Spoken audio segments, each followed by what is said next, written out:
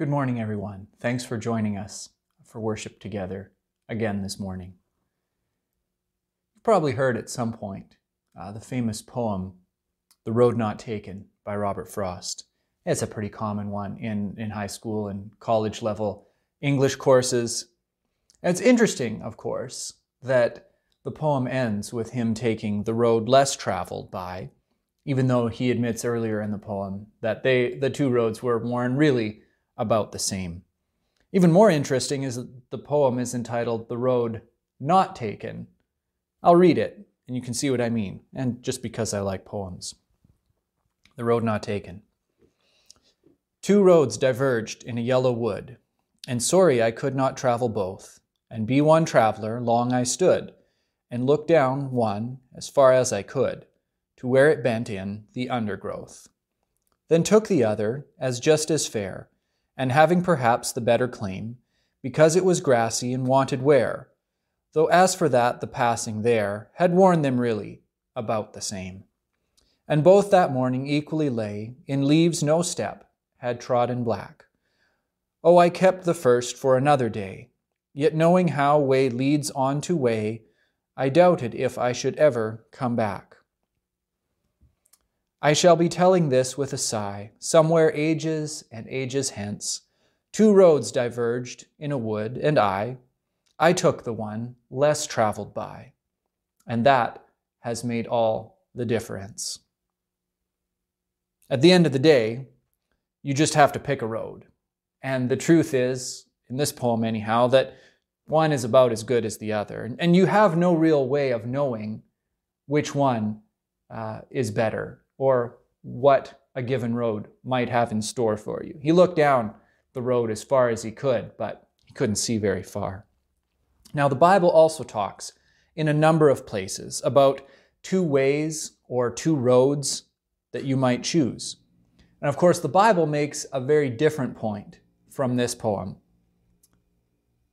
The point is that one way is the way which leads to life, and the other way is the way which leads to death. And you can certainly know in advance which way they lead. So we're just looking at kind of a short passage today from the book of Jeremiah. And if you've been following along with our home worship service guide, this is going to sound pretty familiar to the scripture you would have read at the beginning of your worship time together. Jeremiah chapter 17, just verses 5 to 8. Jeremiah 17, beginning at verse 5. Thus says the Lord, Cursed is the man who trusts in man and makes flesh his strength, whose heart turns away from the Lord. He is like a shrub in the desert and shall not see any good come. He shall dwell in the parched places of the wilderness, in an uninhabited salt land. Blessed is the man who trusts in the Lord, whose trust is the Lord. He is like a tree planted by water that sends out its roots by the stream, and does not fear when heat comes, for its leaves remain green, and is not anxious in the year of drought, for it does not cease to bear fruit. This is the word of the Lord. Now we're continuing our sermon series on Israel in exile, and in particular this first section of it that looks at the prophet Jeremiah, particularly as Israel planned, they didn't plan to go into exile, but God had those plans for them, and Jeremiah was trying to warn them that it was coming. This might not seem quite as related to that topic, but it's important for us to look at today, and we'll see that it actually is maybe more related than we might think on the surface. Now, this theme of there being two different ways that you might go down. You might naturally think, and especially if you read Psalm 1, this sounds pretty familiar. Blessed is the man who doesn't walk in these ways. He's going to be like a tree that's planted by water, etc. There's very similar language between these two passages. And you might also think, when you think about the choice of different ways, the way of life and the way of death, perhaps you think of the book of Deuteronomy. And there again, already, we're kind of back to where we've been in these last couple of weeks. The prophet Jeremiah, like the other prophets, was frequently calling the people of Israel and Judah back to their covenant with the Lord and warning them that there were consequences for breaking God's covenant. Deuteronomy 30, it really sums this up well. Moses said, "See, I have set before you today life and good, death and evil. If you obey the commandments of the Lord your God that I command you today, by loving the Lord your God, by walking in his ways, and by keeping his commandments and his statutes and his rules, then you shall live and multiply, and the Lord your God will bless you in the land that you are entering to take possession of it. But if your heart turns away, and you will not hear, but are drawn away to worship other gods and serve them, I declare to you today that you shall surely perish. You shall not live long in the land that you are going over the Jordan to enter and possess. I call heaven and earth to witness against you today that I have set before you life and death, blessing and curse. Therefore, choose life, that you and your offspring may live, loving the Lord your God, obeying his voice, and holding fast to him. For he is your life and your length of days, that you may dwell in the land that the Lord swore to your fathers, to Abraham, to Isaac, and to Jacob, to give them." So with that background in mind, let's look at our passage for today. Again, thinking of these two ways before us, and then also the result that God wants for his people. So we start off here, "Cursed is the man who trusts in man and makes flesh his strength." In Hebrew, the word for man, in the first part there, "Cursed is the man," and then "Blessed is the man," it's actually the Hebrew word, or one of the Hebrew words, for warrior. Now, it doesn't always have to mean warrior. It can just mean any man, generically, but even so, it's a bit more specific than other more generic words to just refer to a man or to a person in general. And it does tend to indicate strength or authority or leadership. So cursed is the man who trusts in man. Now, the second part of that phrase is a different word for man, and probably the nuance there is mankind, rather than trusting in an individual man or an individual person. So the word choice, plus the clarifying parallel there of putting your trust in flesh as your strength, bears this out. So I think the idea is something along these lines. Paraphrasing considerably, feel a bit like Eugene Peterson in The Message here, but here's kind of where I'm going. Do you want to be a leader? Do you want to find true security? Do you want to know what real strength is? Well, it's not by trusting either in human wisdom or agendas or the usual sources of strength, influence, wealth, or brute force. Now, that's paraphrasing considerably, but this holds true for back then as well as now. Israel as a united monarchy and Judah as separate kingdoms afterwards, they were small powers, and they were sandwiched in between some of the greater military powers and empires of that time and of that part of the world. And they were constantly kind of jostling for position, and there were always these temptations to who are you going to ally with now that's going to maybe help you stand up to the bigger bullies in the geopolitical schoolyard, as it were. And there was always these temptations to throw your lot in with one power to keep you safe from another. That was much of Israel's history.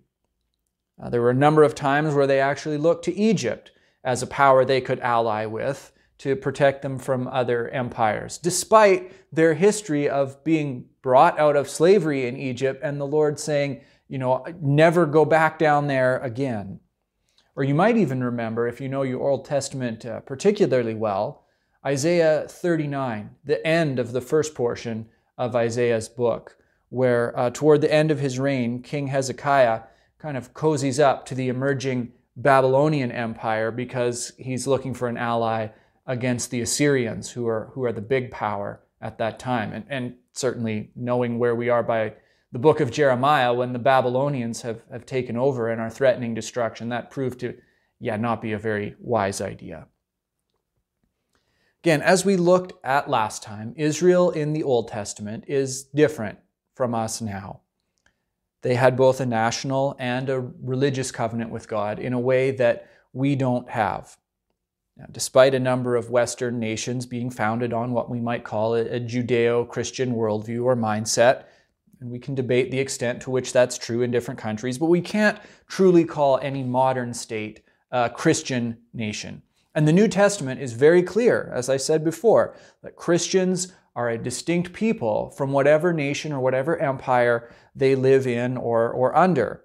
We looked at this at some length last time, so I won't belabor that any further. But I guess what I'm trying to say, passages like this shouldn't be used to come up with foreign policy for modern nation states, or as a prohibition of Christians seeking medical treatment when you're sick, or accepting government assistance if you lose your income. Those are rabbit trails, and people are going to come up with different viewpoints on what you should or shouldn't do and what constitutes, trusting in man versus just exercising your God-given wisdom. That's not the rabbit trail I want to go down, though, today. What I want to make the focus of our talk today is this. What does flourishing look like? What does this image of the tree planted by streams of water look like for us? So let's understand that a bit more, because again, it sounds pretty similar to Psalm 1 and some other passages in the Bible. Now, in a dry climate, people understand this image. They understand that trees and gardens, they don't just grow anywhere. You don't just sprinkle some seeds around in the sandy desert where it never rains and expect that you're going to get a crop. I don't know if you will have seen any pictures of Caronport in the early days, when it was still an Air Force base, or even the early days of the college campus here. But if you've seen any of those pictures, there's something that's conspicuously absent that we just take for granted when we walk around our community now. And that's trees. In those old photos, there is not a tree in sight. It is completely barren. All the trees on this campus were planted here by people at some point in the last 80 years. They had to be watered by hand or by some form of irrigation until the trees were big enough that they had a deep enough root system that they could access just the groundwater and continue growing. Trees do not grow naturally in southern Saskatchewan unless there is a water source near at hand. And that's the image in this passage, a tree growing in a challenging place, but where there is at least a reliable water source, or at least some of the time. And the thing that's interesting about this tree, even compared with that very similar passage in Psalm 1, this tree is not just passively growing here. It's actively growing. It's actively, look what it says, putting out roots, putting down roots the idea is they're seeking out that water, growing roots closer and closer towards the stream or down into the groundwater source where they have a constant supply of moisture. And in that way, when a dry year comes, when there's not much spring runoff or there's not much rain, that tree has those deep roots that can go down deep into the soil and find that groundwater that will sustain it even in a time of drought. Now, to apply this to our own situation, I suspect some of us might be in a season where we wished we had put down some deeper roots when the times were good, or at least more normal. That we'd maybe been more attentive to spiritual disciplines like regular times of prayer, resisting temptation, time in God's Word. Some of us might be discovering that we need those habits in a chaotic time, but it would have been a lot easier to form them in a more straightforward time. However, don't despair if that's where you find yourself. Despair is not a very healthy or very positive, godly kind of a response when you're confronted with something like this. You can't go back. You can't go back and spend the last year or 2 or 10 developing habits that you wish you had formed, developing those stronger habits of heart, soul, mind, and strength. But you can start today. That choice between life-sucking things and life-giving things, that's still available to you each day. In normal times, in strange times, in COVID times, you still have that opportunity to choose the good way of life or the destructive way of death. You can't go back and do it over. You can't redo decisions you wish maybe you made differently 6 months ago or a year ago, but you can start now.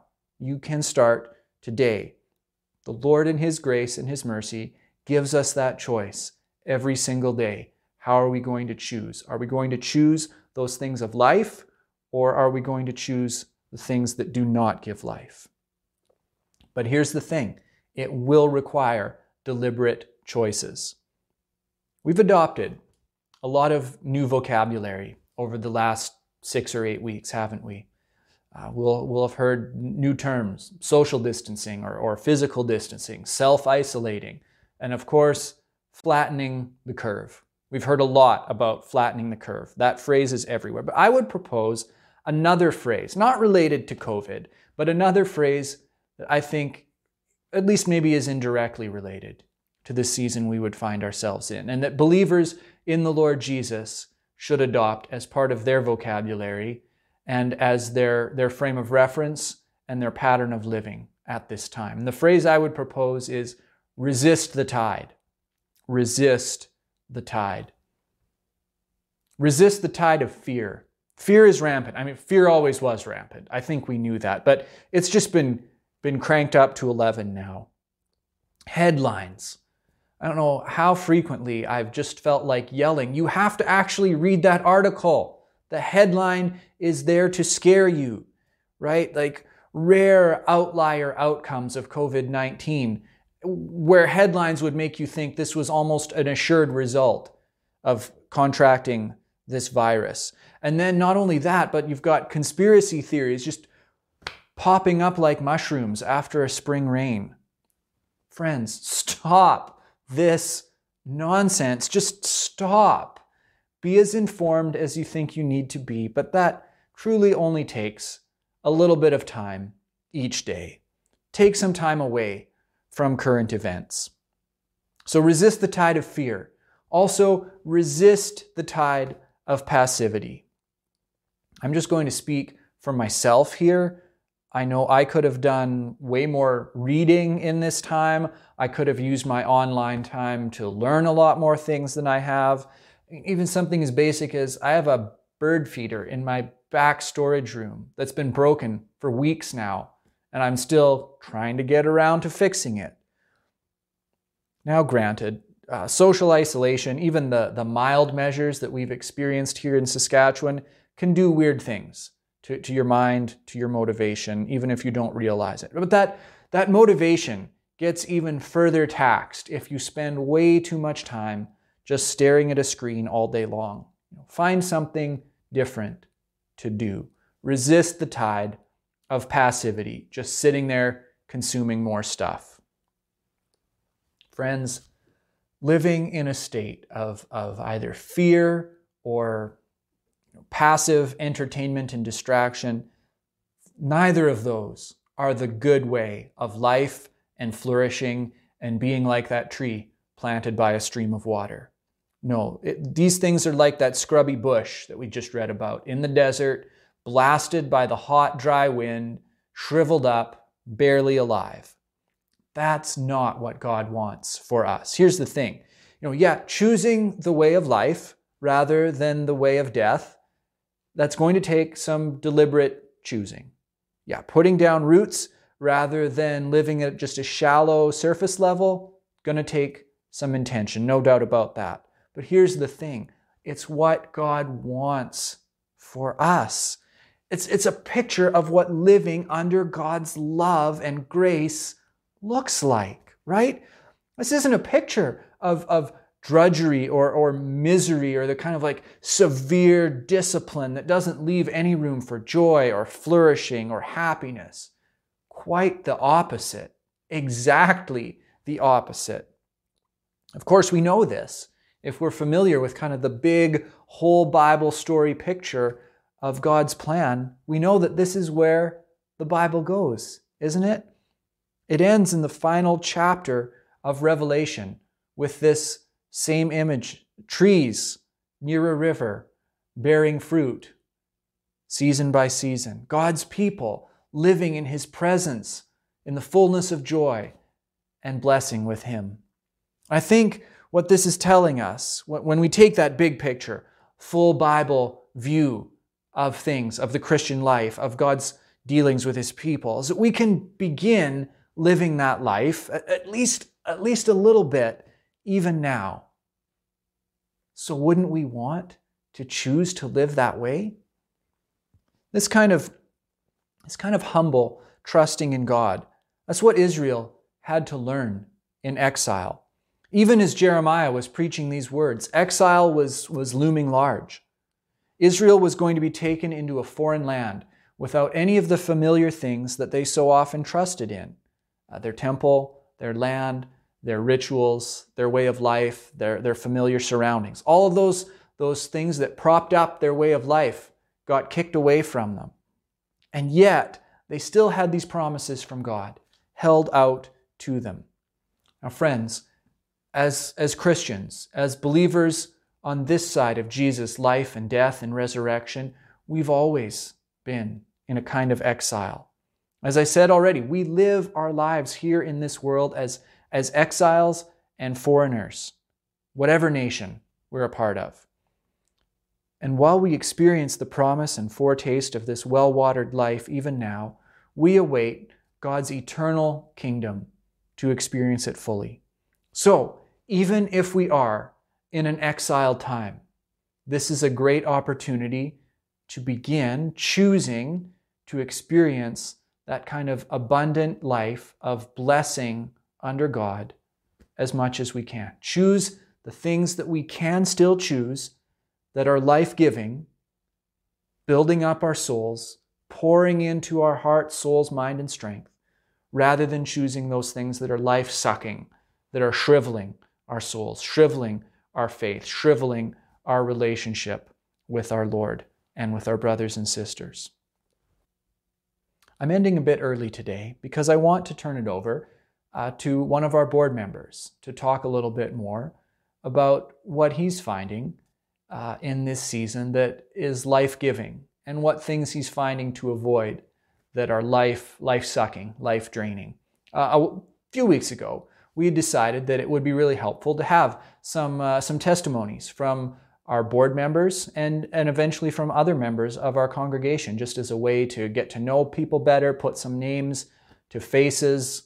And then when this virus situation happened, we thought this is even more important now as a way to keep connected and to see one another, even if we have to do that virtually. So our board chairman, Mark Duncan, is going to share about some of the things that the Lord's been teaching him and his family in this season. So I'm going to turn it over to Mark in just a moment. I'm here with Mark Duncan, who's our church board chairman, and he's going to tell us a little bit about some of the things he's been doing with him and his family and elsewhere in the community, and pursuing things that are life-giving rather than things that aren't. So tell us a bit about yourself and your family, Mark, first of all. Well, I'm Mark Duncan, as Josh said, and we came to Caronport back in 2015, brought our boys here to be a part of the school system. We heard good things about it was wasn't BCA at the time, it was Caronport High School. Came here for that, and 2015, it's 2020, so been here 5 years now. Yeah. And now, Mark, you're one of the interesting people that doesn't actually work for Briarcrest in this community. Tell everybody what you do. It's kind of interesting. I think it's interesting.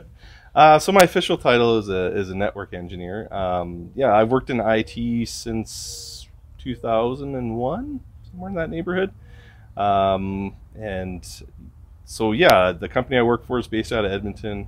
They're actually part of a greater group of cattlemen. So it's primarily cattle and a few other things. But my job day to day is just helping people on computers. I do a lot of back-end stuff, so the stuff you don't see, but that makes everything work. Right. The stuff you don't see that keeps us eating and keeps meat in the grocery store. That's right, yeah. You bet. So interestingly enough, one of the things we've been talking about is you do computer stuff for a living, but during this weird season, you've been finding that sometimes time away from the computer is has been helpful. So tell us about Very rejecting good. that life soul-sucking stuff. Yeah. Yeah, actually, for a long time, I've always tried to find ways to get off of screens. The last little while has been challenging because it seems like that's how we communicate right now. So social media is our primary way of communicating with other people outside of your household. And I found myself, really getting into all the different feeds because, people are sharing stuff like All the time. constantly. Yeah. Like you can go on Facebook and you can post something, and then all of a sudden, like 5 minutes later, there's 100 more posts from other people, and I found myself just kind of reading through that kind of stuff, and my anxiety was increasing. So I decided, you know what, I'm going to take a day off. I'm just going to say no social media, no internet, and just say just nothing for that day. And yeah, it was surprisingly, it was interesting how that changed my day and my outlook. Yeah. Like, okay, these things are obviously affecting my mental well-being. Yeah. So And if you were spiritual, if you for were that matter. saying like anxiety level where you were before you made a choice to do that, like how big of a difference, like scale of 1 to 10, would you say? I would say my anxiety was creeping up to a 10 in some instances. I find that I was, and Jocelyn, my wife, was noticing this more, is just my anger level was increasing, Yeah. like just tension. Yeah. So the little things would be a bigger argument than Yeah. normal, and she would keep saying, like, what's going on? Like, what are you? What's like? Why are you? Yeah. What's happening? She noticed a change, and so I decided to look at it myself. I'm like, yeah, this. I thought, no, it couldn't be. Why would this stuff affect me? I'm on computers every day of my life, pretty much. Yeah. Why would it all of a sudden affect me now? And yeah, that's kind of what I found, is just taking a time out and really evaluating what I was looking at online and saying, do I really need to pump myself full of stuff that's maybe not necessarily true, or conspiracy theories, or should I be pumping myself, with good things like getting into the Bible and listening to worship music and detaching from the world, or from the internet anyway. Yeah. So yeah. So that's the thing you've made a real choice to say no for. That's a like life draining thing. Yeah, absolutely. Some of you might have seen on our church, ironically enough, social media feeds or other announcements that we have a men's prayer group going. So that's the flip side of that, I would say, is saying yes to something that is life-giving, like putting down those roots. So yeah, you've done one now. So just, say a little bit about what you're finding there already, even at just meeting one time. Yeah, so this is actually the second time we've met, but the first time we had it was only about, I think it was 6 guys that showed up, but this time we actually had 11 guys show up. And it's one of those things, like, I feel like in this season, especially when we're facing uncertainty, it's like, well, who do we go to? Do we go to the internet, or do we go to God? And, I thought, the Bible says we should be seeking after Him. And so that's kind of what sparked me to start this prayer group, is that, we need to be seeking God in this situation, saying, okay, God, only you can deal with this situation. And so I thought, you know what, I just need to do something. So let's get some guys together and start praying. And obviously we can't physically meet together, but that is the one good thing about technology, is that we have the ability to meet together, through online means. So started a group and went on to Zoom, and it's a little different, because you get like the little hiccups and the pops every once in a while, and sometimes somebody cuts out halfway through what they're saying. But it's been good, because it's a way of kind of bringing community together, and bringing guys together that want to pray, and they really do honestly want to seek God in this situation. So I feel like it's going to spark something new and something different, and my hope is that it obviously continues beyond the isolation situation. So yeah, it's been really good, and I'm hopeful for the future. Definitely. Yeah. So an opportunity where the Lord is doing something in this season that's new and that's fresh and that's good. I know we talk so much about, I don't know, if you're like me, some days it's like, this is the end, like this is it, who knows what's going to happen. But no, the Lord's still in control. He knows, he's good, and he's doing stuff. So yeah, like you say, we give it to him, and it's just one of those ways, like I was saying earlier in my message, that we're putting down roots, seeking that life-giving source of nourishment that only the Lord can provide. So yeah, absolutely. And it's been, and that's one of those things, like, you know, when you read about the difficult times that happen throughout Scripture, and, you know, God's like, if you would seek me, I'm there to be found. You know, that verse that's been kind of going around is the one in 2 Chronicles. About, you know, if my people would seek my face, I will heal their land. So, you know, I feel that was, you know, that's one of those verses that it's just like, if we seek you, you promise that you will. Yeah. It may not be right when we want it. It may not be, you know, tomorrow or the next day, but you know, I think it is really relying on the promises of God and saying, okay, God, you've promised this in your word, and we're gonna take you to your word and say, yes, Lord, this is what we want, and just seeking him for it. So yeah. Amen. Thanks for sharing that with us, Mark, and telling us a little bit about what you're learning in this season. And absolutely, hope everyone at home found that helpful and encouraging, and maybe sort of a prompt to start your own prayer group or use technology in hopefully just some healthier ways. So thanks a lot, Mark. Appreciate you bet. Thank you, Josh.